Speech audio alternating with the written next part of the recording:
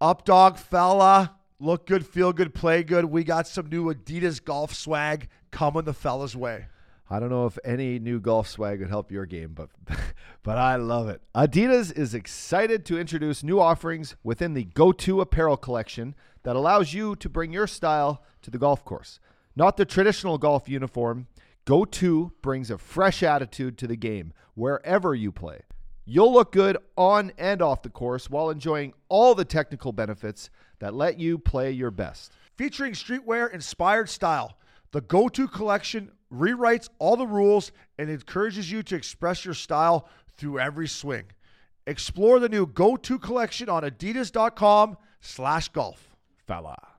Everyone is talking about magnesium. It's all you hear about. But why? What do we know about magnesium? Well, magnesium is the number one mineral that 75% of Americans are deficient in. If you are a woman over 35, magnesium will help you rediscover balance, energy, and vitality. Magnesium supports more than 300 enzymatic reactions in your body, including those involved in hormonal balance. From functional medicine doctors to mental well-being and female hormone experts, we all know that magnesium is the one mineral to improve all aspects of well-being and health. But which one? Magnesium Breakthrough from Bioptimizers, the trusted choice recommended by leading experts with 7 best-absorbed forms of magnesium to ensure your body receives the support it needs for overall well-being. Go to bioptimizers.com/balance today and use code BALANCE10 for 10% off. Support your journey to wellness at bioptimizers.com/balance. Magnesium Breakthrough from Bioptimizers, your foundation to optimal health and vitality.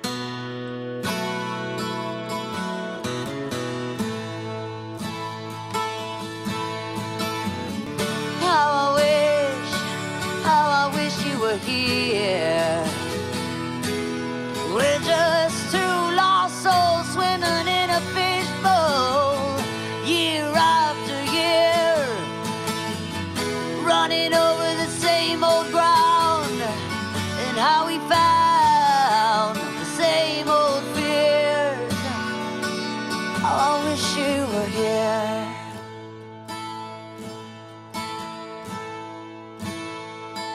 Na, na, na, na. Na, na, na. Na, na, na, na. Na, na, na. Na, na, na, na, na. Na, na, na, na. Na, na, na, na. Na, na, na, na.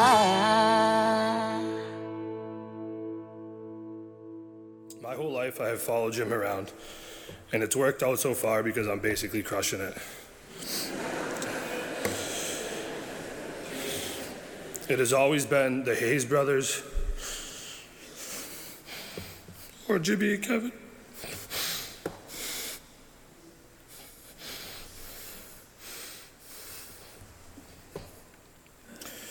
We went to St. Anne's together, we went to Nobles together, Boston College. We're even in the same organization in the NHL.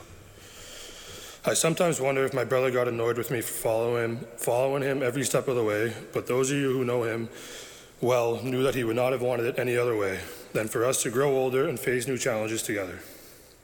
Jimmy was my role model. He was the big brother that everyone would want. He would go out of his way to make sure I was comfortable in every situation. For example, when I first arrived at Nobles, I was a city kid entering a fancy preppy school with kids who were much smarter than I was. No one knew how nervous and scared I was to go to school almost every day. I wanted to transfer to a different school where all my friends were. My dad would drop us off and Jim would head up to the upper school and I would head to the middle school for another day of nervousness. For almost the entire first month of 7th grade, at least 3 times a day, when I was switching from classroom to classroom, Jim would be there with a hug or a high five just to make sure I was doing okay. At the time, I didn't realize how much strength and comfort he brought me during those times. Jimmy always taught me to stand tall and to try to be the best version of myself while helping others. I honestly think the only time my brother was focused on himself was when he spent countless hours at the driving range with almost 12 different swing coaches trying to fix his huge slice. It is safe to say he never fixed it, but if you ever played golf with Jim, you got the play-by-play on what his swing thought was for his next banana slice. Jimmy loved playing golf because he got to spend 4 to 5 hours with his friends while basically talking the entire time.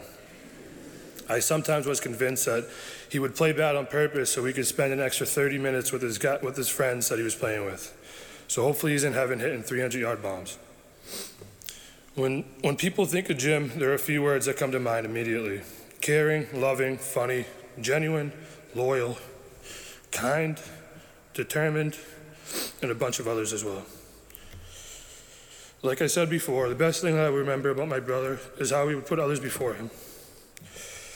He wanted everyone around him to have a good time. He wanted everyone to be happy whenever he was around. Jim would walk into a room and suddenly everyone in that room would be having a better time because Jim had arrived. Everyone in this church is a better person for having known my brother. Jimmy was a son, a husband, a father, a brother, a friend, a teammate, and a role model for many little kids in this neighborhood. Jimmy was a son. My parents could not be happier with the son they raised in Jimmy. And Jimmy could not be more proud to be their son. But there was nothing that Jimmy was more proud of than his wife, Kristen, and his 2 sons, Bo and Mac. The day he met Kristen, his life changed forever. Throughout my life, I had the privilege of spending more time with Jim than anyone else. He had a smile on his face for almost his entire life, but his smile was never brighter than at home with his wife and his baby boys. This was evident when he came across a friend that had any sort of kids. He would say, "How cool is it being a dad?" Jimmy loved his boys and Kristen so much. Kristen, thank you for making my brother the happiest guy on this earth.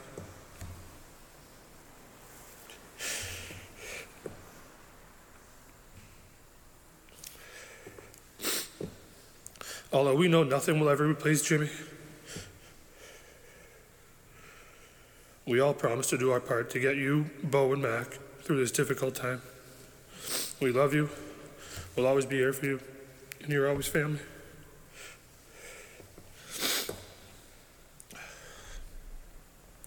Jimmy Hayes' story doesn't end today. It's only the beginning. Jim left a blueprint for us all. Through his actions, he has taught us to be a better friend, a better brother, better son, husband, and father. He has brought so much joy to all of us. It is now time for the thousands who showed up today and yesterday to spread that joy to one another.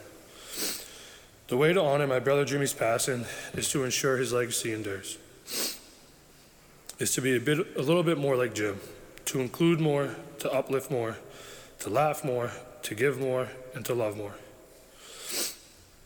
Before I go, I'd like to leave you all with an Irish blessing. Death leaves a heartache no one can heal.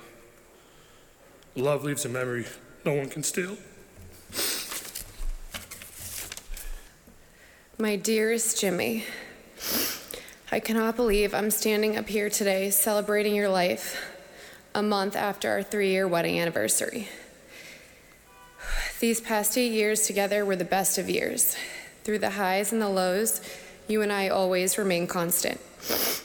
You decided to leave the game you love, and your new job became dad. You gave me the 2 best boys in the world, but we weren't finished. You were simply the best. There is no other way to put it. The best husband, son, uncle, brother, friend, but most importantly, dad. The boys and I were your whole world, and you made sure we were always reminded of that. Honestly, nothing I can even say right now can come close to how I feel, but here it goes. Your goal each day was to make us happy and maybe get a quick 18 in. Every morning you would wake me up with, "Hi, Big Mama," or "Big Mama looking hot," when I literally had just opened my eyes. You were my biggest cheerleader in every aspect of life, but especially when I became a mom. You would write me little notes here and there saying how lucky the boys are I'm their mom, but at the same time, felt bad they were going to have the hot mom at the pickup line in school. In reality, I was the luckiest girl to be married to such an amazing, incredible, genuine, handsome, loving man. You had a heart of gold. You made everyone you talked to feel important, welcome, and loved. You always had me laughing to the point of tears, when usually it was just the two of us in the kitchen. It was so fun becoming a parent with you. You were never embarrassed to do whatever it would take to make our kids feel comfortable. From victory dances at swim lessons, to dressing up on Halloween, to making school drop-offs a dance party, you were just the biggest hype dad of all time. Bo watched every little thing you did. I know every time he gets a putt in, you're up there smiling. I'm so happy that Bo's first time on skates was with you. I'll try my best to fill your shoes, but it's nearly impossible. You had such a close, unique relationship with each of our siblings. Anytime any of them had a question or favor, you were there. Family was everything to you since the day we met. I remember when we first started dating, you said, "Good luck getting my sister's approval." Your sisters took me right in as one of their own, and I will forever be grateful. Kevin, you may have been the little brother who looked up to Jimmy, but he looked up to you in more ways than you know. He would drop anything to hang out with you. He just loved being around you. There wasn't a question in his mind that you were going to be the godfather to Bo the second we found out we were pregnant. Anytime you did something, he was like, "Chris, note that for the best man speech." The relationship you guys had was pretty special. Brian and Casey, you were both brothers to Jimmy. It made me so happy seeing you guys do stuff without me. He always said, "Okay, I'm definitely the funniest in the family, but Brian's up there." Casey, you guys had a bond like no other. He always said he saw himself in you. You could do no wrong in his eyes, except when it came to bets. He always said, "I'm going to text Casey and see who he took and take the opposite." It's the little things that I will miss the most. The sound of your voice, your smile, your energy, the way you took such pride in our boys, and the high fives at 8 p.m. once the kids were down.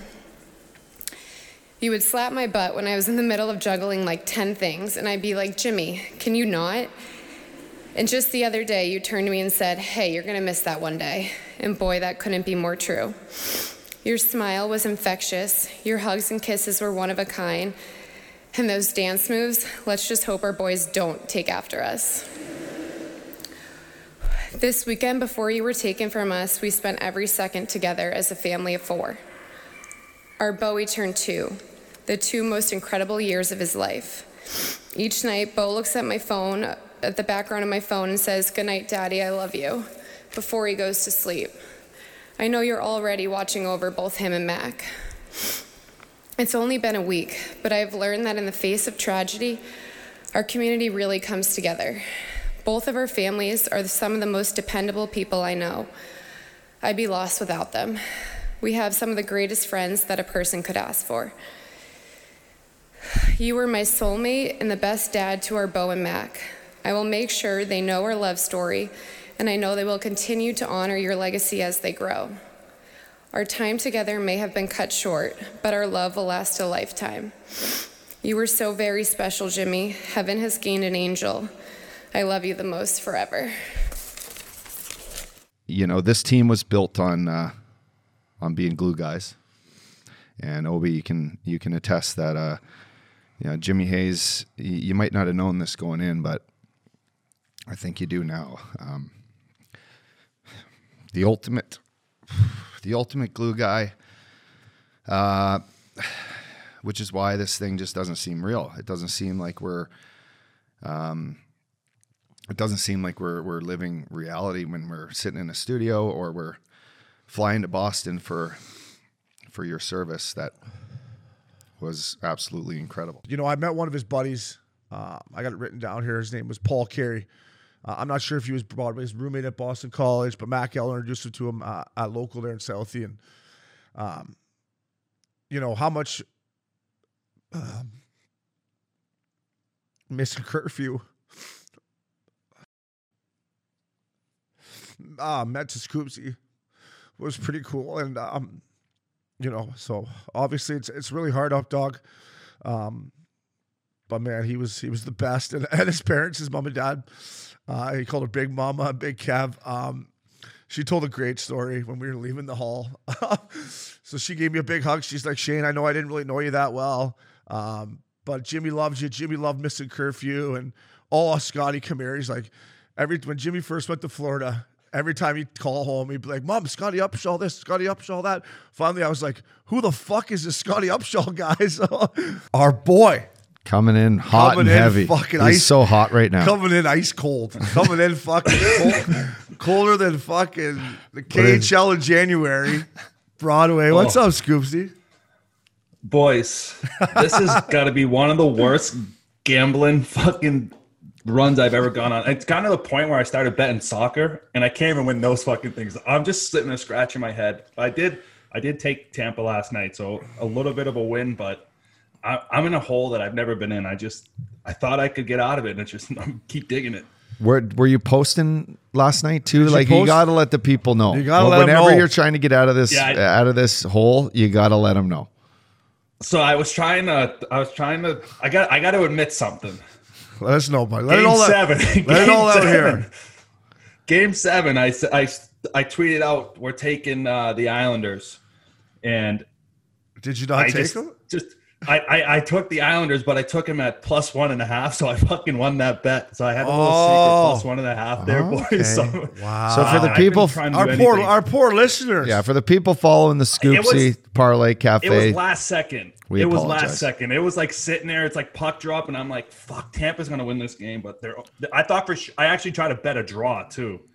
So that I didn't win that one. But hey, it's going to get going. I was trying to fill out the series last night, and did you fill it out all right? I think Montreal is in trouble, so that means my gambling's going to be in trouble here. But I think the under is going to start hitting often now. There's no way you're going to score 5 goals on Carey Price each night. They got Riley Smith, who fuck Boston would probably love to have that guy. Oh, my God, Jimmy? man. Boston, the Bruins, fuck. If they just let me stay in South Beach, but instead they had to go straight up, me for Riley Smith. I can just picture some guy fucking calling in the Boston radio. Hey, this is Charlie from Wareham. First time caller, long time listener. I can't believe the fucking Bruins traded away Riley Smith for Jimmy Hayes. I know it's August, it's the Red Sox season, but we're fucking playing hockey, and I would love to see fucking Riley Smith back. Pasternak's hurt. This is fucking bullshit. All right, Charlie, go fuck yourself.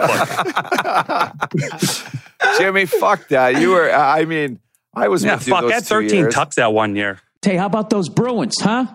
Here we go, Bruins. Here we go. Bump, bump. Scoring 6 goals against 6-0. Tuukka gets the fucking shutout.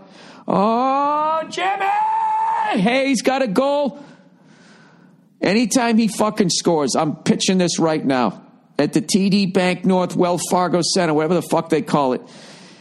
The new Boston Garden. Anytime Jimmy Hayes scores, they should show that clip from Goodfellas with Ray Liotta in the shower going, Jimmy! You got to do it. Everybody loves Goodfellas.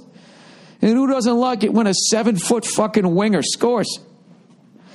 When he's got that Bruins logo on. So I was excited for that. Did you get out in front of that McCarr's? Would you get out in front of the lane of that guy? Would you get in McCarr's shooting lane and block one for the boys, Hazy, right off the laces? Have you ever blocked a shot, Hazy? It's a good video session of me doing the flamingo. Hazy, me and Willie Mitchell used to say, if you got to block a shot, means you're out of position, right? That's why the goalie makes $8 million, has the equipment, let him see it. Don't fucking block it. Hey, I remember I was young in my experience of blocking a shot in first year of Chicago. I broke a blood vessel in my hand and Joe Patrick Kane. And he was like, how'd that happen? I said, I blocked the shot. And he just looked at me and said, take the fucking minus, kid.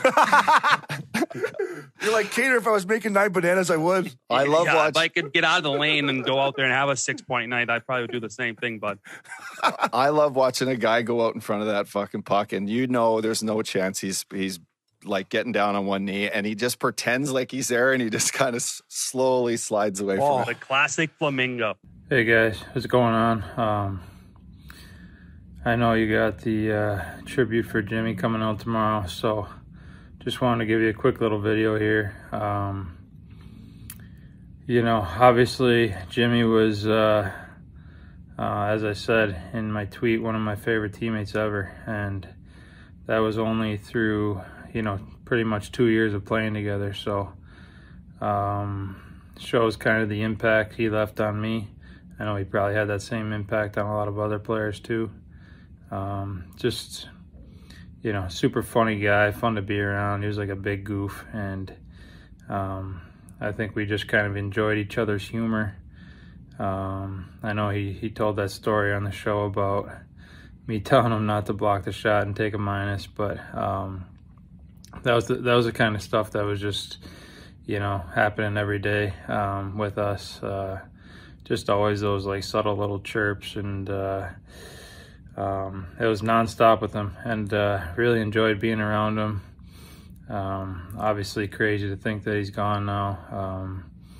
You know, feel for the Hayes family, and obviously his family, and his kids and his wife. It's just so sad and unfortunate. Such a great man, such a great guy to be around, and the hockey world and the world in general lost someone special, but he was definitely the kind of guy that left a huge impact on you whenever you met him, and you know, I'll never forget my times that I spent with him, and just really enjoyed being around him anytime I got the chance. So rest in peace, Jimmy. We're gonna turn to this guy Fox at Broadway. We're gonna start off with you. You played with this guy. Patty Kane scored his 400th NHL goal in typical Patty Kane style. Came in. I thought it was fucking short side titty, but apparently it wasn't. What are your thoughts on Patty Kane 400 goals? I mean, that goal he scored too, that and against Detroit, that rivalry they had, that must have been an unbelievable feeling for him to finally get that 400th goal. And the way he did it with that toe drag and then going short side, that was vintage Patty Kane. And you know what? He's just been like one of the best Americans. He's going to be up for debate as is he going to be the best American to ever play? Like, Fuck yeah. He's a guy that I believe every kid has looked up to, and he's question. Like, What about Mikey Modano, for fuck's sake? He's on pace. I think somebody tweeted out he needs, if he plays till he's 40 years old, he needs to average 18 goals a season, and that would be the all-time United States goals record. So he's on pace to get that. And I'm thinking of him. I think he's been a stud since he's entered the league, and he's like you said, when we talk about style, he's invented his own style. Everyone looks up to him. Every young kid wants to be Patrick Kane. But no, he's just been an icon. And then I was actually lucky enough to go to Pittsburgh's training camp, and it was a quick cup of coffee. I was there 2 weeks, but I got to sit next to Sid, and he treated me like I was his teammate the whole time there. He's just a guy that is a first-class guy. I heard tons of good stories about him. My buddy Dumoulin is, I'll give you a quick story. They all went out one night, and they're sitting there at the table, and they're getting ready to leave. Sid gets them into the place right away, pays for the bill, and then leaves. And like these guys are there 2 a.m. partying, and then all of a sudden the bill's paid for. So like just doing little shit like that, it's top notch like Crosby. Do you think you would have done that if me and you were on the squad up? Yeah, Because if he leaves that car until 2 a.m, back out. Hey, those are good nights you want to be out though, eh? when one of the boys just fires that down. Yeah, that's classy. So what was he like? I know you're only there for 2 weeks, but what was he like? I think I may probably know the answer, but his day-to-day routine at the rink must be just fucking dialed in, right? It is the most impressive thing I've ever seen. Him and Malkin. Malkin works hard too during practice. That's why we were getting all over Malkin during a couple weeks ago for his play. Yeah, I was all over him. But Crosby, he reminds me of Brad Marchand as well. Like they just go so hard in practice, and he wants to make sure like if you're defending him, he wants you to defend him because it's game like for him at all times. Yeah. So he's just a true pro, and I mean I kind of impressed how he can do it every damn day. Remember, keep in mind, Jimmy's 7. We're 7, 8 years old at this time, right? So everybody loves to talk about Jimmy in the NHL, but this is my favorite story because this is like before anybody probably really even knew Jimmy, before I even really knew him. And he comes to my house in Etobicoke. His dad comes over because we were playing an afternoon game, and the dad was going to drop Jimmy off at our house, and then we were going to go to the game together. And Jimmy had like half gear on. And I'll never forget this. My mom telling me the story. So I didn't answer the door. My mom and dad answered the door. So Big Kevin walks up. Jimmy walks up with him. They ring the doorbell. My mom opens the door, and Jimmy, and you know everybody talks about his dancing, how bad his dancing is. He does this dookie shuffle like at the front door, and he's like, Mrs. Subban, like doing this dookie shuffle. And my mom, like, I remember this. Now I go back a few weeks ago, and that's how my parents remember Jimmy. That's how they remember him, because when I told my parents the news, you know, before it all came out, I kind of knew about it about 7 a.m. I was on my way to the gym, and I got the news, and then it came out about 12 or 1 o'clock. And the first call that I made was to call my mom. And I told her, I said, Mom, do you remember Jimmy Hayes? And she goes, yeah, that's the kid that did the dance at the front door. Like, she remembered that from 20 years ago. She goes, isn't that the kid? I go, he's from Boston. She goes, yeah, I remember he was doing the dance with his dad in front of the door. And I'm like, yes, Mom, that's him. And I obviously I broke the news to her. I think, you know, in hockey, it's like a brotherhood, right? Like, we all care about each other, especially when you played the game and you're in that circle. Jimmy just happened to be a guy that I got to know at a very young age, his family. You know, and now I have a ton of friends in Boston, people that I actually consider family, really, that live in Boston. But that's kind of where it started for me. And I'll tell the story. But, you know, Jimmy was obviously a well-liked guy. And, you know, for me personally, for a lot of the kids watching or hockey players that are watching that may be playing at a pro level, you know, to see a guy around your age, right? Jimmy's my age. And to see someone go that soon, it opens up your eyes. It should touch everyone. It should definitely touch every guy that's 31 or an 89 birth, you know, that's playing hockey right now. To see a guy go that young, it just opened up my eyes to just making sure that every day you're living, you know, to the best of your ability and you're enjoying it. Besides Provenov, who else is really going to fucking... Is that his name? I think you fucked that up, too. What's his name? Provorov. Did I fuck that up? Isn't it? Provorov. Not there's no N. Provorov. Okay, whatever. It was the fucking So Russian good. guy that can fucking snap it around. But I'm like Don Cherry back in the day. I fuck up every Russian's name. But do you think they have enough offense, Broadway, from the back end? From the back end, I do not. They have guys like Gotthespeer and Gustafsson, but I just don't think those two guys can get it done. But there is a guy out there by the name of Keith Yandel who might be available, who I think the Flyers should go out and try to add. He might not be that shut down offense when you're looking for, but he is going to answer a lot of your questions offensively when it comes to that power play. Jimmy Scoops fucking writes. That's a great guy for Philly, right? They have enough. They got the Myers kid who plays fucking old school defense. Yans would slide in nice there. That's the offensive guy that they could use, Jimmy Scoops. Yeah, so maybe you should work the phones. It'd be easy to slide him into that leadership role there too, with obviously little Broadway there. Yeah, right? that would be the perfect fit for a guy in Philly. So maybe hopefully that comes true, so we can say you heard it here first. But I know my brother would be the happiest guy in the world if that guy gets there. Yeah. So we asked JVR who's the best chirper on that Flyers team, and he said that Scott Lawton kid. He said that kid chirps nonstop. Is that what your bro says? My brother says that kid is electric when it comes to chirping, but the other guy he added was that Konechny. And I was actually playing video games with those guys the other night, and man, I was laughing my ass off for 2 straight hours with this Konechny. He's on fire the entire time. What were you guys playing? That Konechny. Call of Duty, baby. Call of Duty? Oh, yeah. All right. You guys Trip to should the gulag. You guys should get Patrick Liney involved. Maybe that guy loves his video games too, doesn't he? He might get us a Warzone victory. Are you good at Call of Duty? No, I suck. I'm the team medic. So anybody that's listening to this that plays Call of Duty, they'll appreciate the team medic. I usually get 0 kills, but I revive the shit out of guys.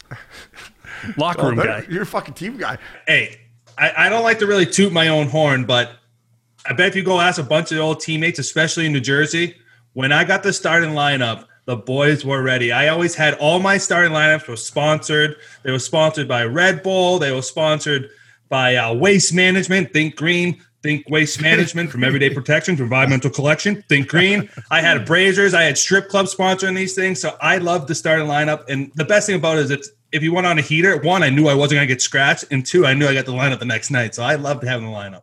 I wanted to take 1 second to talk about a terrible tragedy that's happened in the world in general, Action Park media. The loss of just a great guy. Jimmy Hayes, who was part of the Missing Curfew crew, was with us for a short period of time, but, you know, he left a big impression on all of us, and it's just been a real tragic story, tough couple of days, tough to express the words. As somebody that's recently had a baby as well, my baby was born probably a month after Jimmy's, so this one hits closer to home for me.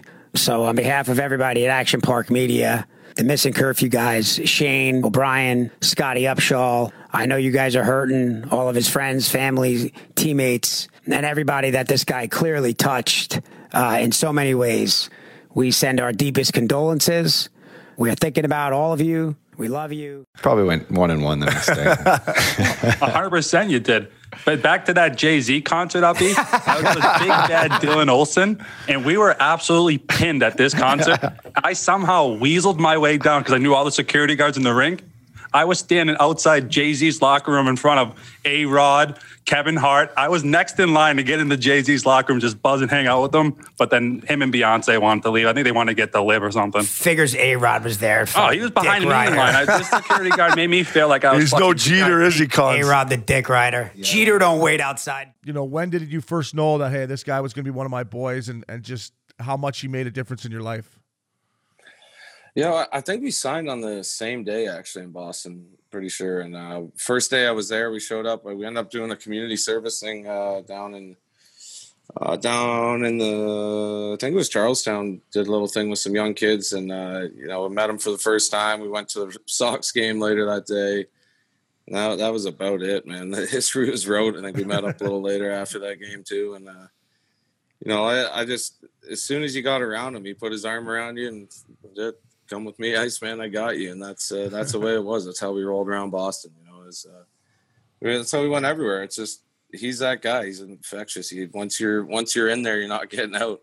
He had like a 12-foot wingspan too, but still, you know, you get under that arm and you don't want to leave. So it was, you know, he was everything. His family, they'd invite us over, went there for Thanksgiving, Christmas, you know, his family's great. Obviously you got to meet a lot of them, or if you didn't already know them. And, you know, he took us in, took me and my wife in, my kids, his mom babysat my daughter. Like, it was, you know, they were, that's the type of people they are.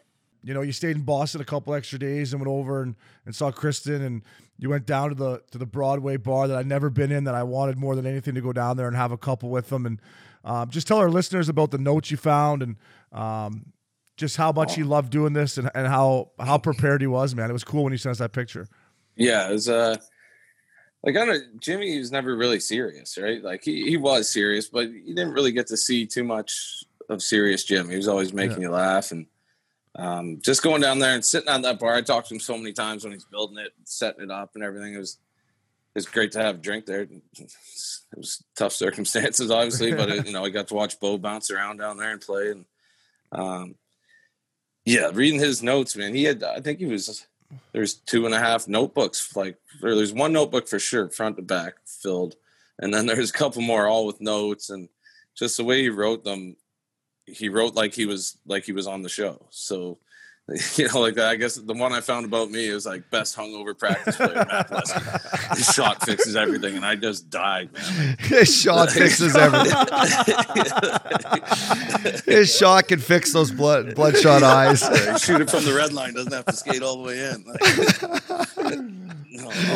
There was so many. Like, I took pictures of them. I could probably pull them up here. I sent some to you guys. Just it was awesome seeing the passion he had for this show, and the like, he had everyone's salaries, like, just professional. He was nationally doing it right. And it was really cool to see. So I have a story where I came in with the Blues and we played you guys. You guys, you know, it was like Winter Classic time, right? And the cameras are following you. And I got a story that Jimmy's told where, you know, it's Christmas. It's the day before Christmas break, and I fucking, you know, at the end of the thing, I go to Doug Armstrong, my GM. I'm like, Doug, like, you know, I'm flying back to Newport to meet Obi and Loops for Christmas. You know, I got the red eye or whatever. Do you mind if I wear jeans, like, out of the dressing room tonight? Like, I don't want to wear my suit to the airport and shit, right? So he's like, no, of course, Uppy, right? So I go meet Broadway in the hall, and the cameras are there and shit. You guys have all the cameras for the Winter Classic following you from HBO, and Broadway looks at me and he goes, no fucking way up, dog. You get to look like this leaving the rink, right? Like, you always looking fucking National League. Now you're wearing jeans, long jacket, fucking black shirt. Like, you don't have to wear your suit. And I'm like, Broadway, when the cameras are on, up dog shines. So I was like, just what he needed to hear to give, like, the, you know, Broadway just always wanting to be National League and looking at me that day, just being like, how come you don't get to wear your suit out of here? Like, this is sick. Broadway, we finally got some time to hang out the other night and watch a hockey game together. Usually it's through text messaging and you're telling me your picks and who you like. But we were watching this game and there were some ticky-tack slash penalties on the teams that we had money on. And you told me a fucking hilarious PTO story about what happened to you in Jersey. Just let our listeners know. I thought it was fucking great. Oh, man. This would have been 2017 when I went to New Jersey on a PTO, and they were just starting to change like the rules, like the stupid slash and penalties. So I get my first game in there. Obviously, I'm a little nervous. Get on the ice 10 seconds in. Minor slash and penalty. I'm like, you gotta be kidding me. Get out of the box. Go off, take a face-off violation. Because remember they were doing the face-off violation? I got a face-off violation penalty. So now I'm at 2. Now we get to the second period. I take a hook. 3 penalties. Third period, I took a little rough and penalty. 4 minor penalties in one game. I called my agent after. I was like, Bob, you got to call a new team because there's no way I'm making this team. But even Ray Shero was laughing his ass off. He was just like, I mean, yeah, you got to be the test dummy. But wow. If they're going to call the game like that, it's going to be a long year. That's a tough feeling, though, when you're on a fucking PTO. Hey, 4 minors. Mr. PTO, worse, if you get boys. 4 minors, you're like, yeah, well, I'm going fucking back to the junkie. I thought I was going home. My last PTO game, it was in Colorado. I was with Dallas. I got 2 penalties in the first 2 periods. Then I ended up scoring a goal. So I thought I might have made. Goal. So I thought I might have made up for it. Sure enough, nope. Got back.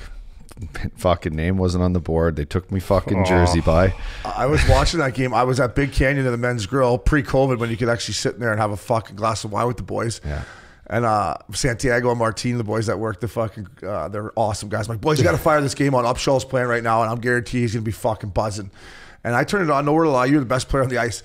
And then he scores this like sick Upshaw fucking breakaway goal. I remember that goal. That goal and was I'm like, awesome. fuck, boys. I remember telling the boys, I'm like, that bottom, fuck, another week he'll be there. Yeah. Fuck, no, 2 I got days later he released 2 calls days me. later. I'm like, game's changed. Then I went but- out and just got shit-faced in Dallas. I took our boy Younger out, and I'm like, Younger, we're going for it here tonight. And Uppy, I know you wanted to talk on one of our, well, you guys, all of our former teammate, but Nick Bunchy Bukestad. What did you think? Oh, of Bunchy. First of all, we'll talk about the Bunchy.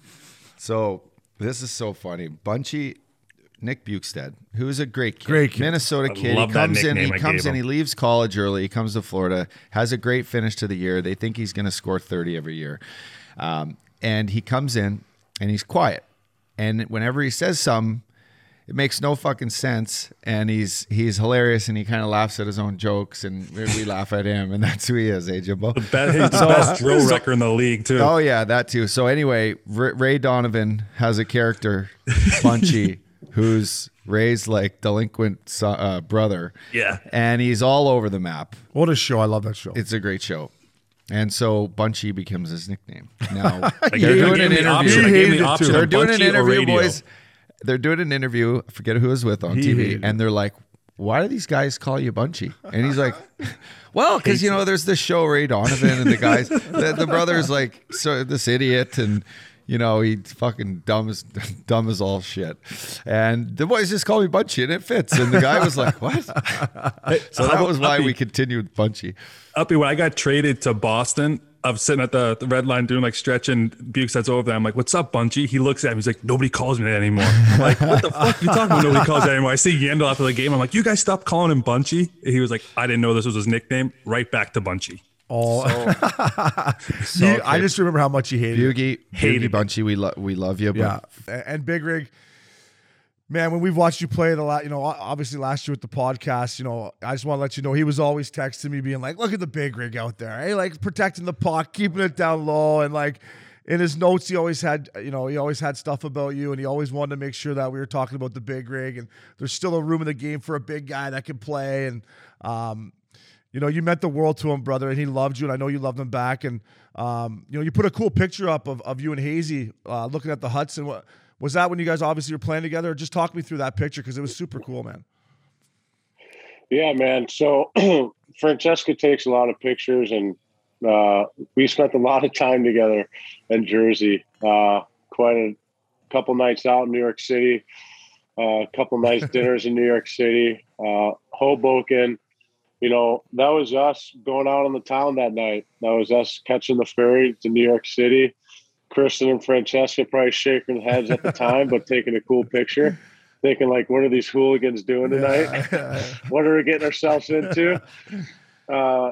that could have been the end of the year party that night, and I think me and Broadway, the girls went home. Me and Broadway took it deep, but yeah, man, we had so many special nights. I talked about it a little bit in the Spit and Chicklets video, but the first time, you know, went out with Jimmy and Kristen, and they just felt this. They felt this welcome. You know, they always brought us together, and like they didn't have to bring us to meet his brother at bingo night in New York City, but they brought us. You know, like he got bingo that night. You can see us in the video. There's a video going around Twitter, me and Jimmy. Jimmy's going nuts with the champagne, but I mean, that was our first night together. You know, he won bingo, and I was like, I knew I was going to click right away with this guy, and even his wife Kristen and Francesca hit it off right away. So that's what this life has been for us. It's been brotherhood, and you, Patty Maroon, man, you're still going, you're still winning championships, and these are the things that Broadway was great at. So, yeah. Oh yeah, I agree. But just like you said, I think, you know, he would be the first one with us. You know, he'd be our 11th man. You know, hanging, telling stories. You know, he's a great storyteller himself. Him and Shaddy are up there for the best storytelling. Him and his Boston accent. I mean, just listen to that clip you guys put up the other day. I was peeing in my pants. That's just who he was. Like, it's just like you just can listen to him all day, and you can sit in a room with him. I mean, he can talk to a wall, and the wall would be laughing back at him. And that's just who he is. And I just brought me back. I never played with you guys. Well, Obi, we had a little stint together, but I never played with you guys. But it just felt like, you know, that was a good crew to be in there and have a couple beers and sit back and just tell stories and fucking laugh. Larry found his way in there. You know, he always finds his way. But it was good, man. I think he would have been right there with us. Like you said, he was right there with us, and in spirit and looking down. Yeah, it was the first time in a long time I felt like, you know, being back on the road with the boys, and Hazy lived for that. First and foremost, Jimmy Hayes, man, passed away. Was it last night or this morning? Doesn't really matter. We know Shane O'Brien. We know Scotty Upshaw. We love those guys. And we just want to say, man, we're thinking about you guys, dude. Yep. Like, we fucking love you, and we're thinking about you. And it's gonna be a tough go here for a bit, but you got a lot of people thinking about you, man. And we're all in this, dude. And you know the hockey community is gonna be by your side and shit like that. Yep. So I just wanted to throw that at you guys. Yeah, no doubt, man. And you know, that's the best thing about the hockey community. Yeah, I mean, everybody just kind of, you know, this one is a guy, David Peterson, a listener every week. He said, the photo here up, dog, is from a few months ago back at a golf outing for a hockey player in Massachusetts who broke his neck and is now paralyzed. When I saw Jimmy, I had just started listening to the Missing Curfew podcast, and I saw him and said, Broadway, I love the pod. Can I get a photo? He responded and said, sure thing. At the time, I thought he was just being a nice guy who didn't want to be rude. With his passing, I've learned he genuinely wanted to take the picture and please anyone who was just a fan. I'm a kid from Boston who's a senior in college. My hockey dreams are coming to an end. Just like a lot of guys, our hockey dreams came to an end too. But today was the first time I skated in months, and all I can say is I thought of him the whole time, joking with the boys in the locker room because I was never the best player, but fuck, I relate to Jimmy as being a locker room guy and always keeping the mood high in the room. I hope you and Obes keep the podcast going with Jimmy in your hearts, because I don't think there's anything he would want more. And then a couple other that Princey got. Princey's I'll try to read this one. I'll try to read the one Phil Byrne from Dorchester, because I like you guys realize throughout this whole podcast, I mean, you know, the impact that it had on me going there. Gents, I'm a Dorchester guy, older than the Hayes boys, but I want to thank you for coming here for the service. Every second of it was heartbreaking and tragic, but you got to see what Jimmy meant to the neighborhood, and hopefully what the neighborhood means to the Hayes family and friends. I wish you were here under better circumstances, but I'm glad you got to see our neighborhood come together like it always has to mourn or in better times celebrate. If you ever make it back, cocktails on us. Cheers, Phil. This is a guy who hit me up, Brian Kolb. Hey, brother, just wanted to say that I'm really looking forward to hearing you and Obes get back at it when you're ready. I knew Jimmy. I was lucky enough to spend some time with him in Martha's Vineyard and play some golf with a lot of his close buddies. I also have 2 young boys and have gotten through a divorce recently where podcasts, specifically yours, has allowed me to escape reality and be able to laugh when I didn't think it was possible. My heart goes out to you and Shane and the rest of the Missing Curfew crew. Brian, those messages like that I can't tell you how much that means and what that is. You know, this is why we do this. This is why Obi and I sit here every day, and Jimmy, and why we thought that this would be great, is we touch guys like you, who can affect, you know, their young kids, and hopefully young kids relate to some of the things we did, and we lived a dream, and this sort of thing is what I think Jimmy wanted to. With this. And I'll read this other one, Scott Gorgon. I think that's how you say it. I wish Broadway was here to help make the fucking name. Thank you for all that you do. Hope you, Scotty, and Shane. This is to Princey. Thanks, you, Scotty, and Shane are all hanging in there the best that you can. We are all beyond heartbroken to hear the news about Jimmy. This podcast has brought so many smiles and laughs to my life during a really dark time with everything that has been going on in this world. Listening to all of you has been such a bright light each week. When we heard the news of Jimmy passing, it was so heartbreaking. I never met him, but in this wild time of podcasting, you feel like you get to know someone. I can't imagine how his close friends and family are doing. He seemed like such an incredible human that brought life, laughter, and positivity into every situation. I just want to say thank you for all that you and Missing Curfew have done. We need more smiles and laughter in the world, and you guys are doing that. Take care, and I will do my best to try to live my life like Jimmy did, being the bright light in every room. Well said, Obes. P. Stokes, boys, I'm sorry for your loss. It's honestly heartbreaking, so I can't imagine how you're feeling as best pals. As listeners, I know we'll miss Broadway's takes and insider scoops. I loved hearing him from across the country and how he's up big or down bad on the gambling front. His laugh was contagious, and I would catch myself smiling every time he laughed. The pod helped me get through some long drives and tough times. I just wanted to offer my condolences to you boys and of course his family, Kristen and his friends. Take care and stay strong, fellas. And Broadway, may you rest happily and in peace, brother. Hey, I got a goal celebration I did in college. We need Princey to find this clip and fire it up. Oh, he will. I did the John Wall dance, and I swear to God, you know John Wall when he's going like this? And it was like the 7th or 8th goal of the game. It's like 8-3. My dad didn't fucking talk to me for a fucking week. He was like, I don't know who the fuck you think you are. We ended up winning like 9-7, so it ended up being the game-winning goal. No way. We need Princey to fire up. We need Princey to fire up this clip because Hazy's legit dancing on the fucking ice. I was fucking embarrassed, but hey, you can score a big goal. You gotta love it. It's good for the game. I said Broadway. That's how they stay in the league. See, Broadway, they actually work out in the offseason. We fucked that up. We forgot about that minor little detail. Yeah, I forgot that. I always took Mondays and Fridays off. I don't think that's part of in the cards these days anymore. All these fucking nerds fucking working out. How many classes did we have at BC together? What were we in? A couple? That WWW, remember that? With you, Paulie, Shazy, Barry. And you'd sit right behind me, and I had to write extra big, and sometimes I have to hold my paper up during the test. Maybe someone peeking over my shoulder. Thank God for Nat, because my junior year, she got me out of study hall hours into the dean's list. I almost made academic scholarship that year. It was unbelievable. Hockey East all academic team. There's no way you two idiots were going to class at college, was there?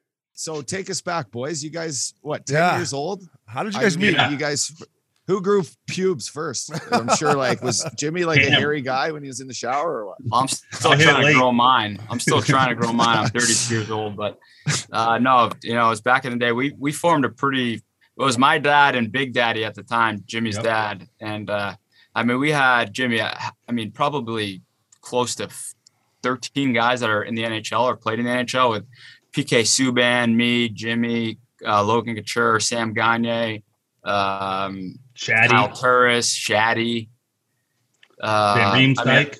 Van Riemsdyk. Our team what kind of vitamins were they giving you guys? You guys are like the Russian Red Army guys. You guys are getting all those special vitamins. We never practiced one time. We just show up to these Canadian tournaments and just smoke everyone. We were legit come to the West. We were legit called the Boston Icemen. I was the only kid from Boston on the fucking team. Terrible news. I feel for the family. I think a lot's been said about him last week, and I think it's been really on point. He truly did light up the room every time he walked into it, right? I don't know if he had a bad day. No bad days. That's all right, Thorny. It's all right. He's always just, it's so positive. Like we lose 6-1. Like, we'll get him next time, Thorny. It's no big. Like everything was just positive. And, knowing the family a little bit from Boston and Big Kev and those ties too. I hadn't talked to him. I was texting him and Kev probably 3-4 weeks ago, maybe coming to my event, and old Broadway is like, I'll be there if I can be there. Of course, I love you. Blah blah blah blah. This is hard because I love the guy. I love the guy. Like he's one of the greatest teammates you could ever have and greatest individuals. And the families is, pure as the driven snow as far as how great of people they are. It was tough. It's still tough. And I really feel for the family. And, I've reached out to Jans. I talked to you, Uppy, like if there's anything that, however we can help and support. I know, the Violas knew the Hayes and our organization, myself, like if there's anything we can do, I don't know any other way to put it, but we'd love to be able to do whatever we can. So yeah, at the end of the day, man, it's family, and that's what hockey is. It's taught us a lot. And he definitely looked up to you, Thordy, so we appreciate you taking the time.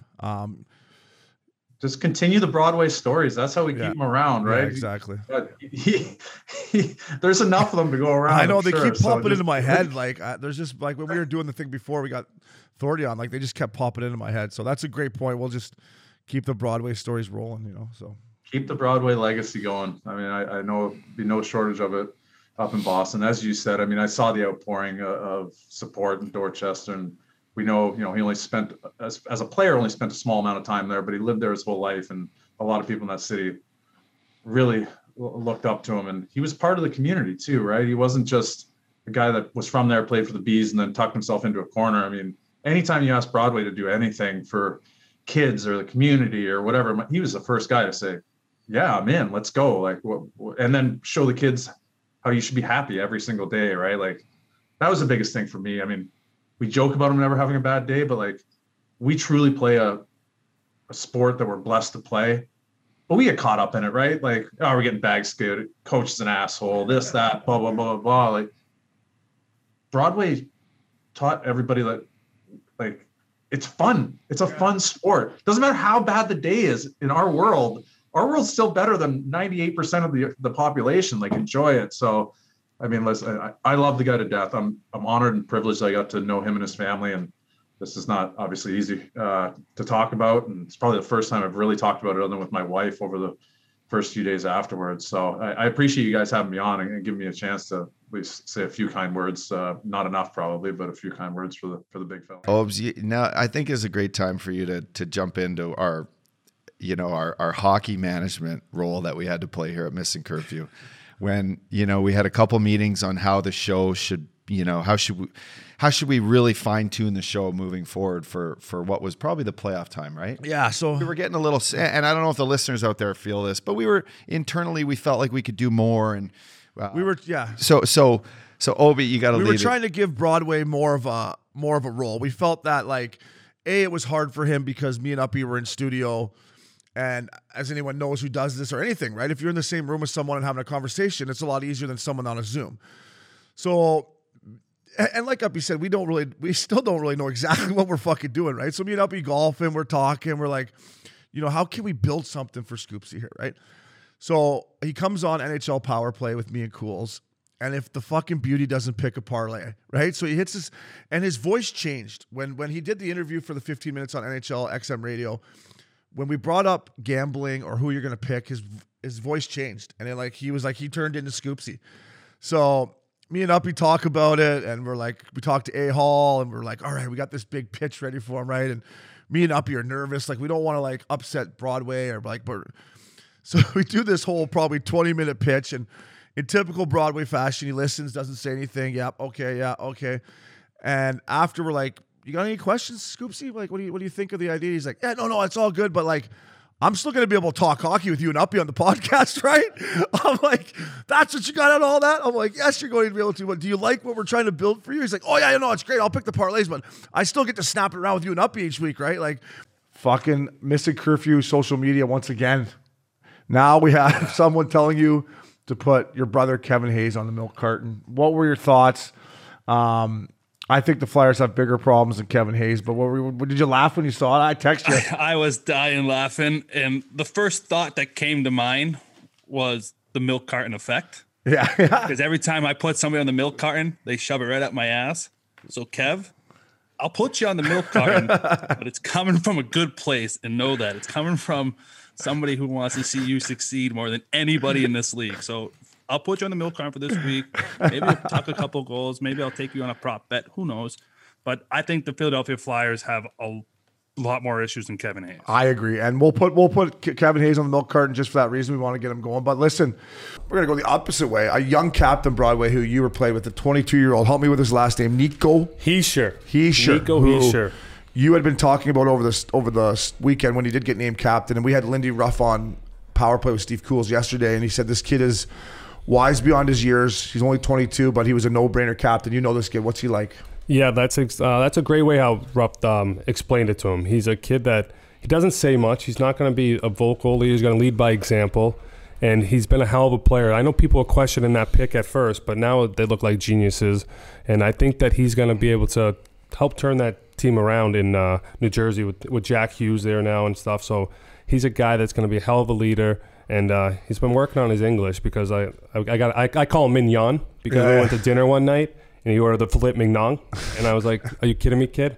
So his nickname to me, Nico, you listening? Mignon. So I'm happy for you and congratulations on being a captain. So you took him out for a nice National League dinner and he was like, "What the fuck's a filet mignon?" What the hell's a filet mignon? I was like, "It's a mignon." What'd you say it was? I told him it was nice. No, it's a nice piece of steak. Like, that's a fucking National League piece of beef. I couldn't lie to him. His sailing in the NHL, and you call me crazy, I think he could become the next Patrice Bergeron. Whoa. Like, that's the type of way he plays. He's so good defensively, and he's going to start putting up numbers. And I think if he can stay healthy, he's going to be a Selke winning guy. What did you say? His what in the NHL? His sailing. His ceiling? Yeah, taking potential. Yeah, no. It sounds fucking sick as a boss with a Boston accent. Say it Boston? With a Boston accent, fucking ceiling. Fucking ceiling. And he was talking about the time he went out and bought that S550, the Mercedes, when he sat out.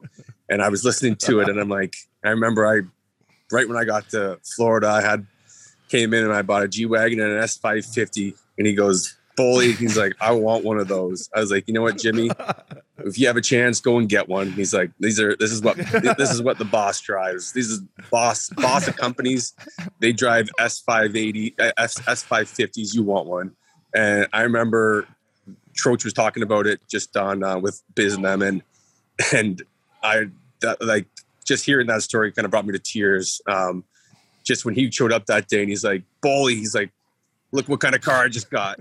And it was an S550 all done up. I'm like, this kid's a beauty. I'm like, this kid is a beauty. Just touch on what he meant to you, or whatever you want to say about him, buddy. This is your time to let us know. And he loved you, Bully, as you know. No, 100%. Broadway was. I remember Broadway came into Chicago.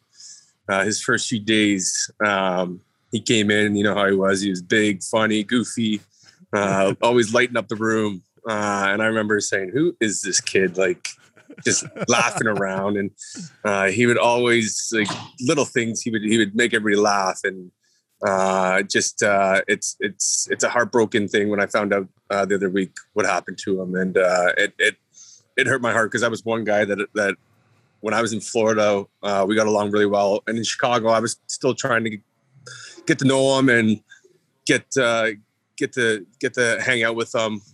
But in Florida, like Uppy said, like we were all pretty tight, and we all hung out. And I think that was the year I was going through my divorce, and I remember Uppy was there, and Jimmy Hayes was there for me, and you guys were great with me and keep me upbeat. And Jimmy was one of those guys that was like, who cares? Let's go have some fun and let's have some beers, and who cares about what's going on? Like.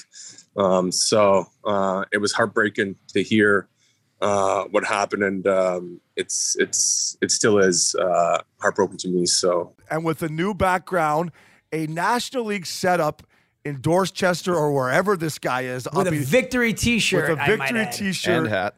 That is a basement worth getting drunk in. Broadway, Jimmy Scoops, Hayes. Guys, it is awesome to be back. I got both my eyes now. So now we're ready to go. Handicap's back up where I want it. So now I got to get it back down. But it's winter. You got to put the weight on to take it off.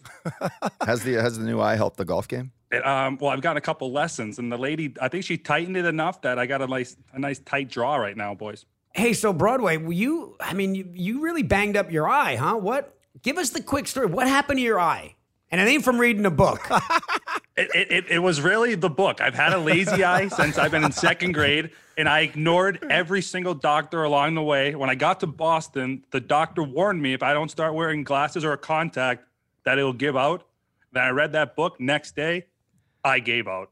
The book broke down your eyeball. After all that you've been through, reading a book put you on the disabled list for 4 weeks. I couldn't believe it. It's been 50 days of seeing double. And then I went in there to Mass Eye and Air, best doctors in the world, went under, woke up, and the eye was fixed. It might just be sobriety, I think, is just making that one eye. You're finally sober. It's a little mixed up. Your eyes are like, what the fuck is this? Oh, yeah. The eyes are like, this is unbelievable. My footwork and everything's back in the gym. Maybe I got a little quickness in me again. Who knows? Hey, Hazy. So Hazy, to our listeners, Hazy sent a team pic to our missing curfew after the surgery. And I text back, and up, you can attest to this. After the Monday morning when I woke up in Tahoe, I don't know if who looked worse, the picture after you have an eye surgery or the way I looked when I looked in that mirror. I was like, don't feel bad, Hazy. I look the same way right now. Oh, that's the worst. The days when you hung titties and you just go to the rink. Uppy could hide it well. He had these unbelievable eye drops. I showed up, and I looked like I got ran over by a bus.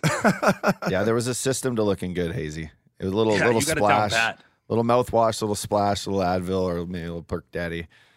Something to make you feel good, but. Yeah, Hazy, listen, you're looking sharp. You're supporting the Victory Podcast. We're a team here at Action Park. And to continue with that rumor mill, if this happens, I'm telling you right now, Seth Jones is going to end up on the Chicago Blackhawks somehow. People were chirping my tweet the other day, but you need to realize you're moving it's called a salary dump to whoever that kid was that chirped me, and that's why Seth Jones will be able to come. I know Columbus is not in the fucking West, but that's called dumping salary so you can make room for a guy like Seth Jones. Broadway, don't let them get to you, buddy. Don't let them get to you. Listen, I woke up when I said Matthew to Chuck to fucking St. Louis. I woke up. I thought I was playing in Vancouver back in the day. It was just like people from Cowtown being like, "Oh, Brian, you're a fucking idiot. Your podcast sucks and you know nothing." I'm like, "Easy, boys. Easy." So don't let them get to you, Hazy. Don't let them get to you.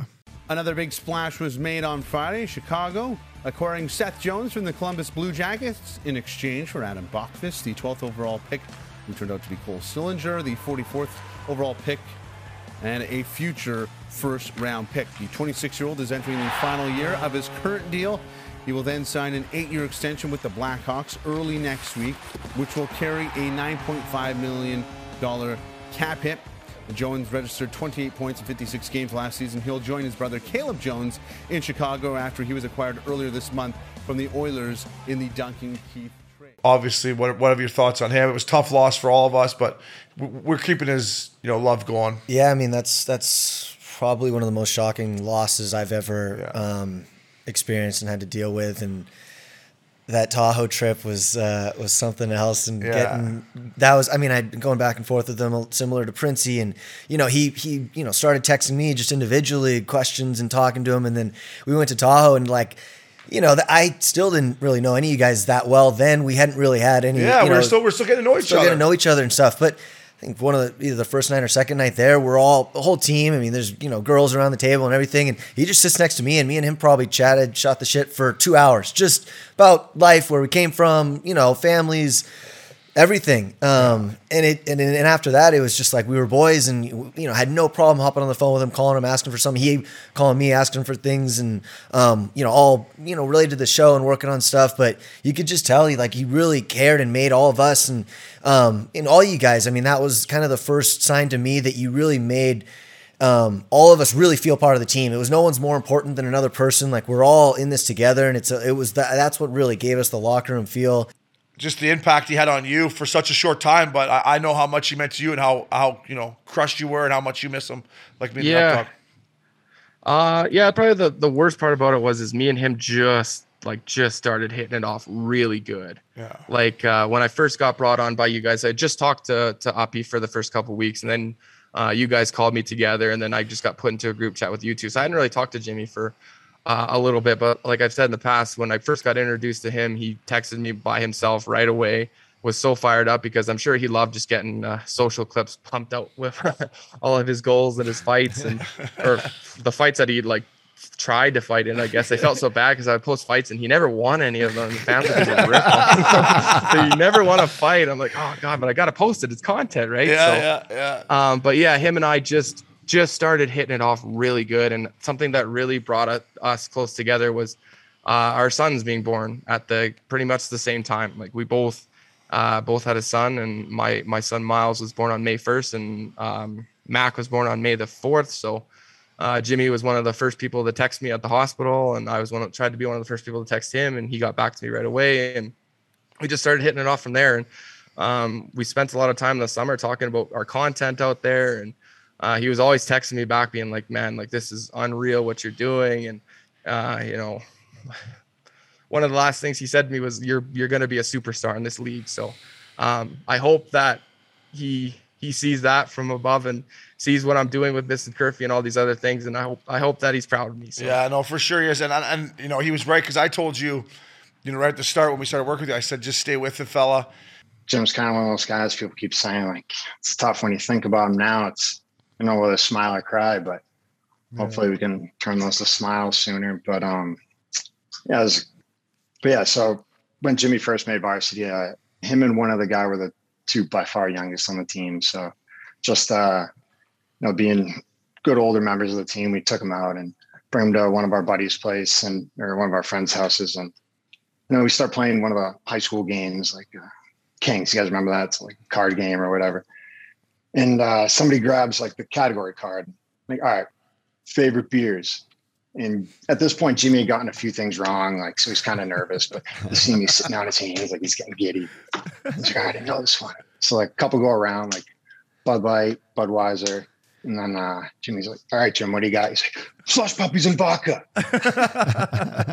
And that's not a beer. He's holding different beers in his hands and everything. But that's just kind of the way Jimmy was. Like, if he thought he knew it, he couldn't hold it in, and he was always just kind of ready to go. But then the other one was try doing a podcast with him, by the way. Yeah, so, oh my God. So and that's what makes it so great, right? Is that Jimmy just it comes to his head, and Obi and I could let it see. You got to let him roll. Yeah, that's Jimmy Scoops. Like you were saying, down at Jimmy's wedding, which was amazing, and we had a great party day after, everything, and I just remember pretty tired the next morning, Sunday morning. I think you were taking off to Newfoundland or somewhere, and everybody's heading out. And it's like 11:30. We're driving down the main highway, and my wife and I just passed Jimmy's exit, and or the exit that he was checking out of, and he was supposed to be getting on the highway. And the first rest area pulled over to the side was his big white G-Wagon. He was taking a nap right away.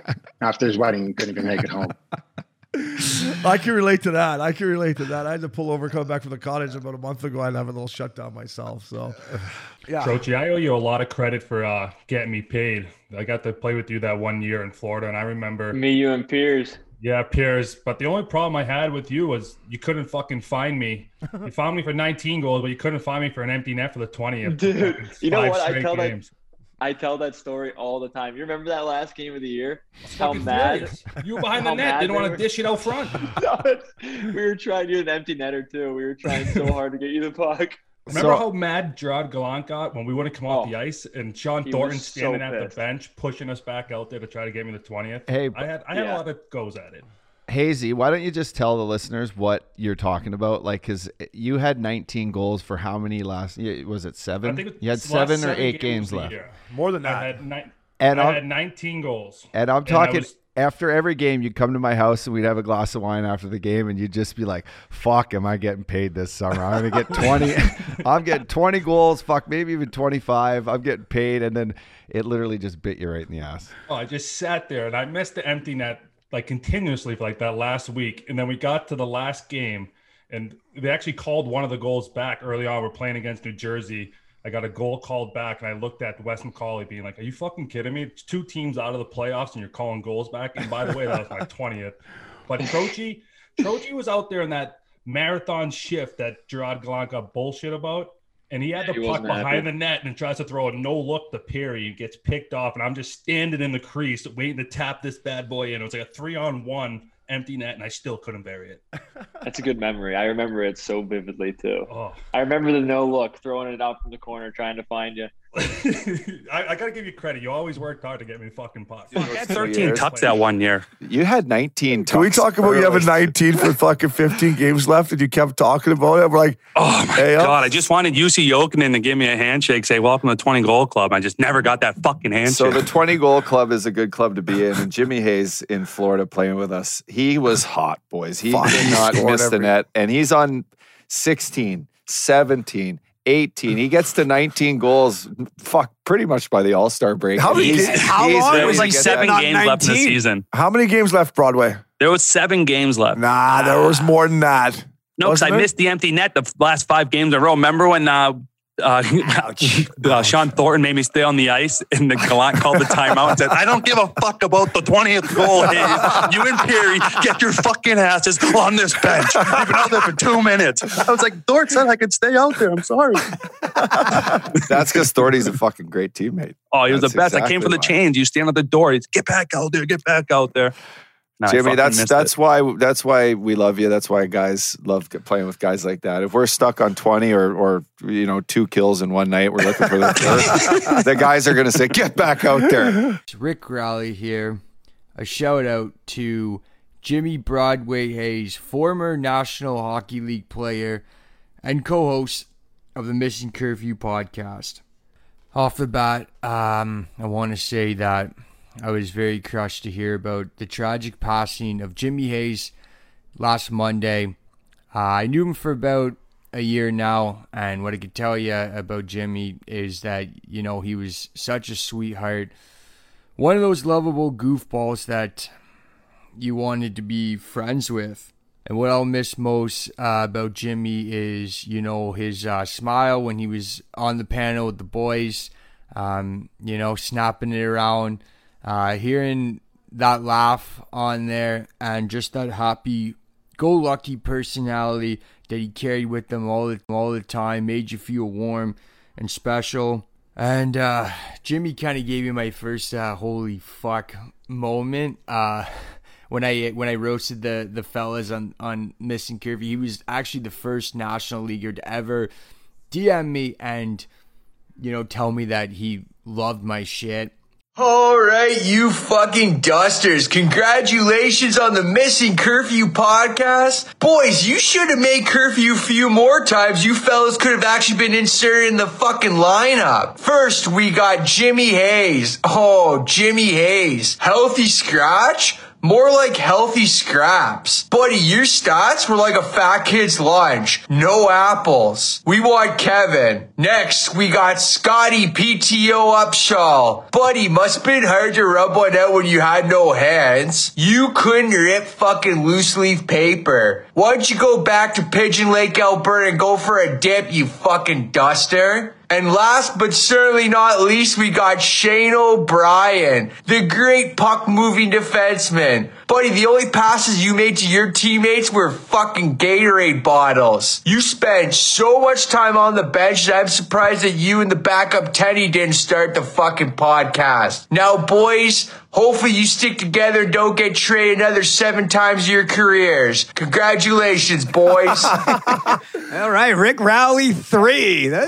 pretty funny, this guy. He's funny to follow on Instagram. He does some good shit. That was great. How many nose beers was he doing? Yeah. I was going to nose beer. Hey, tell Rick to open up his eyes next time he wants to talk shit to me, buddy. Yeah, Rick, lay off the perks, bud. And have you ever seen like a group of people come together like we have for Broadway?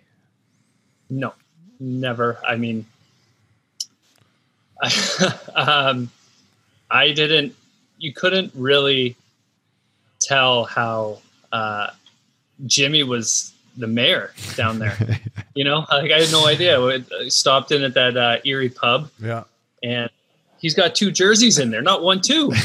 Right. And I was kind of chatting the bartender and he was like, yeah, the Hayes family and especially Jimmy, they come in and it's it's a party. People want to go where they're going. So, I mean, we all were super lucky to know Jim. He whether it's for 5 minutes or like us, where it's years, he changed us for the better, and it's kind of too soon. Piers, talk about the time. We laughed about this the other day on text, but talk about the time we went to Scottsdale, and no one loved Scottsdale more than Broadway. No one loved Old Town and like getting ready. Oh, hey, pup. No one loved Scottsdale like a good Scottsdale trip where the boys got to go to Old Town, go to what were a couple of the bars down there that we used to work? Bottle Blonde. Bottle Blonde. Cake. That one. Cake. Cake. Cake. So Cake is the hip hop club. Hazy loved it. Oh yeah. So we get down there and we get like a Saturday night game where we all get to shoot in for a night out, and then you get the day off, and then you might travel the next day. Well, you always got that, yeah. But we got in shit the next day. Tell the story where we all went golfing the next day. Yeah, like we open it up, and I'm pretty sure it stays open late there, right? Oh yeah. At least three. At least. And it was like, I remember the sun's coming up, and then it's like 9 a.m. tee time. Whoever planned that, and of course it was like 110, and the big fella, he must have had a heat stroke because I don't know where he got. He had a bucket hat, but he also had like the towel they give you in the carts, and he would soak it in ice water and just put it over his head. But like his pale skin, he got roasted that way. It was amazing, but he grinded through. He was like, this is golf. We're gonna do it. Yeah, anytime to be with the boys, he'd bounce through. So I remember like we get out the night before. And then we have this golf outing, and I'm talking it's everybody. Like we all go golf, but Hazy got roasted. Like he was like Hazy FPS 50, buddy. Come his on. poor arms and the back of his neck and his ears were just completely fucking red lobster. And he freckles, right? Oh, the Irish skin. He'd be telling you at the tan. The next day of practice, like I get Dale like kind of grabs me and is like, the fuck are you guys doing? Like, you didn't get one night of fun enough? And I'm like, what are you talking about? We're in Scottsdale. We don't even play today. And he's like, look at Hazy. He's fucking roasted. He's burned. He can't even get him some aloe. I'm like, I know. Well, fuck. They didn't give the sunscreen off the first tee box. Like, I can't help that he got roasted. I had a worse experience when that first Olympic break. I went home and went back to, and it might have been a bye. I forget what it was, but I went back to BC because all my boys were still there in school. I did the 7 days there, and I'm getting ready to head back to Chicago. On my way to the airport, get a text from Tony Oman, the team service guy. We're going to send you down to Rockford. No. Do you want to come back to Rockford? So I just turned around and went right back to BC for 3 more days. Oh, that's brutal. But at least you get to go back and party with your college boys. Yeah, I got 10 days at home too, so I think it took me a little bit to get going. But the big thing I think during that game 6, and I mean, Obes, you probably loved it, and it's one of my good buddies, that Kyle Palmieri hit on McAvoy. That was a fucking cheap shot, I think, and that changed the series. You and Cooley, you and Steve Koulis should fucking hang out. That was a cheap shot. I mean, fuck. Who cares? It's playoffs. Take the 2 and fuck it. There's rules for a reason. And then McAvoy went down like he was fucking shot. Well, then he missed 7 minutes. He misses those 7 minutes, and then that's when the fucking wheels fall off. And granted, I don't think Charlie McAvoy's absence was the reason the Bruins lost. I think they were going to probably get outplayed anyways, but that just goes to show you their depth. Like, once you lose McAvoy, they didn't even know who the fuck to put on the ice. No, it's a good point. And there was people that agree with you on it. I thought, it was a shoulder to kind of the nose, which I guess is a penalty. I don't know. That's called a headshot. I thought McAvoy kind of sold it a little bit to and embellished it, and then I think he had to go to the quiet room because of that. I don't think he was as hurt. Is this my opinion? Think about what you want. I didn't think he was as hurt as he was acting. Definitely did, buddy. You sent me that message. I remember you looking at me and you go, do you remember when you sent me the message that you got a kid from Dorchester coming down, and he's a great kid, unreal family. You're going to love this kid. Take him under your wing. You shared that with me the other day, bro. And I was like, fuck, man, that's exactly what it was. It's exactly what his wedding was. And fuck, did we have a time there. We almost lit the fucking place on fire. Yeah, no, I mean, there was a couple things that stood out, like common threads from people's words, at the service, and just the stories that we all shared, in the time that we were in Boston and the time that's passed since. One of them is like Jimmy always wanted to make sure that everybody had a good time. And that wedding, like that was the pinnacle for him. Like not only, marrying Kristen, but getting all of these people in one room. And then for fuck's sake, I don't know how we fit everybody in one room at what I thought it was like a Project X party where Jimbo was just dancing on the kitchen counter. And I remember him singing Mr. Brightside. He grabbed the kitchen sink hose, using it as a microphone, except he was just blasting the water everywhere. And we have some just unreal photos. Like it looked like I don't know who's responsible for that security deposit, but hopefully Big Sexy was lead counsel on or in negotiations, because the place almost went down right to the studs. Yeah, if you had a dehumidifier business, you did pretty well after that, trying to air out all the water that was in the kitchen. Bring me back to what it was like to meet a young brother from Boston, and just like your first impressions of Jimmy and what he meant on you. Yeah, I mean, Jimmy was a bit younger than I, almost 10 years. And so I actually met him, I think, for the first time with you on Las Olas, maybe the elbow room or the place next door upstairs, the elbow room with those nice fire pits going. And I think Kristen was down that weekend and maybe a couple of his sisters. And I mean, we caught on like we were old friends, because that's just how Jimmy was. I think we probably stayed up way too late because both Florida and you do that to people. Try playing hockey there. Well said. But, Jimmy was a larger than life character. I knew who he was, as a hockey fan. I didn't play hockey, but certainly a hockey fan, and a friend of yours, and a friend of some other guys from Boston who had played hockey along the way. And Jimmy lived up to every bit of what I thought he was. He was funny. He was kind. He was empathetic. He was, he was in love with rap music and flat brim hats and all the cool stuff city kids are in love with. So I was easy to fall in love with Jimmy. It was like meeting a long lost friend from home. First of all, we're playing shorthanded today. Our boy, Broadway Jimmy Scoops, had a baby boy. You got the numbers there and name. What is it? We are welcoming to planet Earth Mr. Mac Kelly Hayes.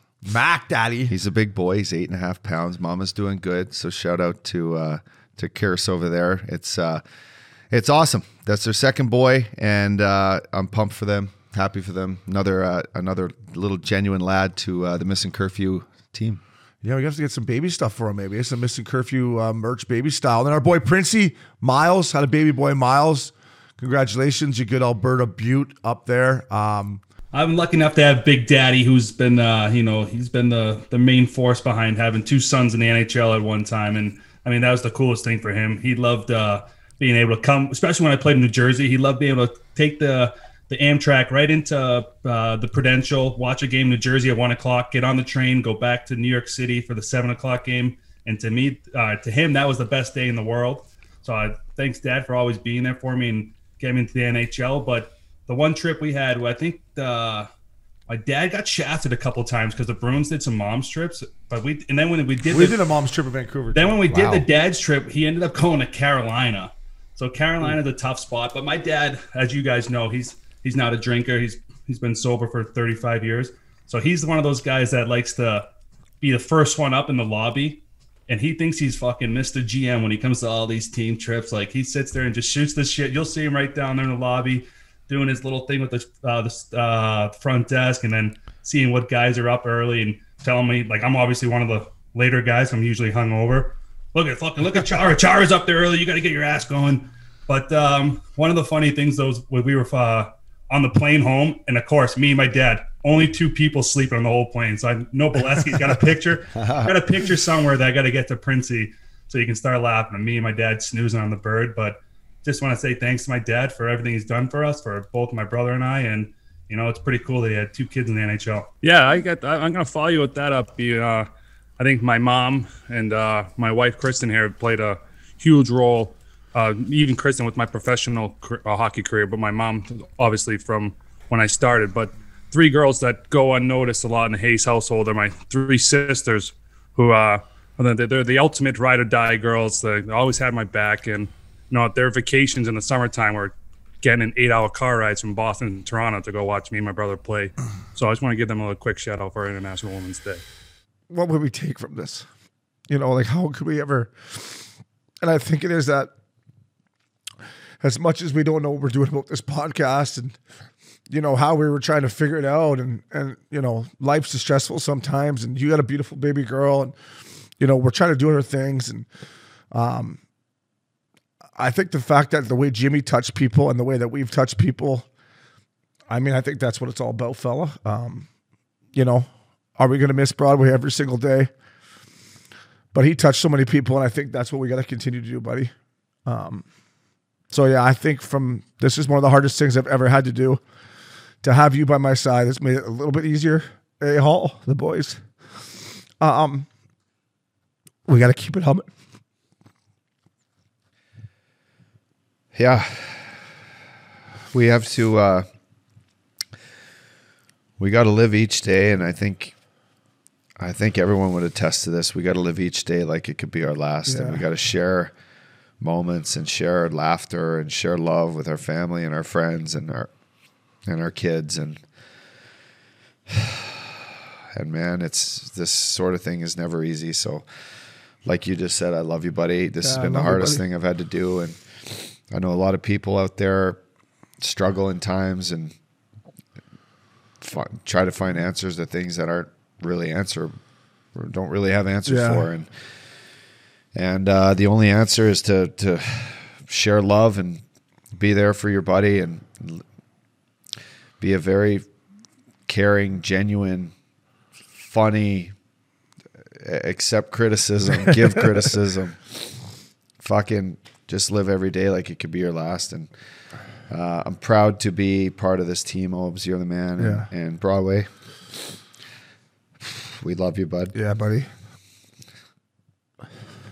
And to the Hayes family again, we're sorry for your loss, Kristen. Stop. Scoopsy, rest in peace.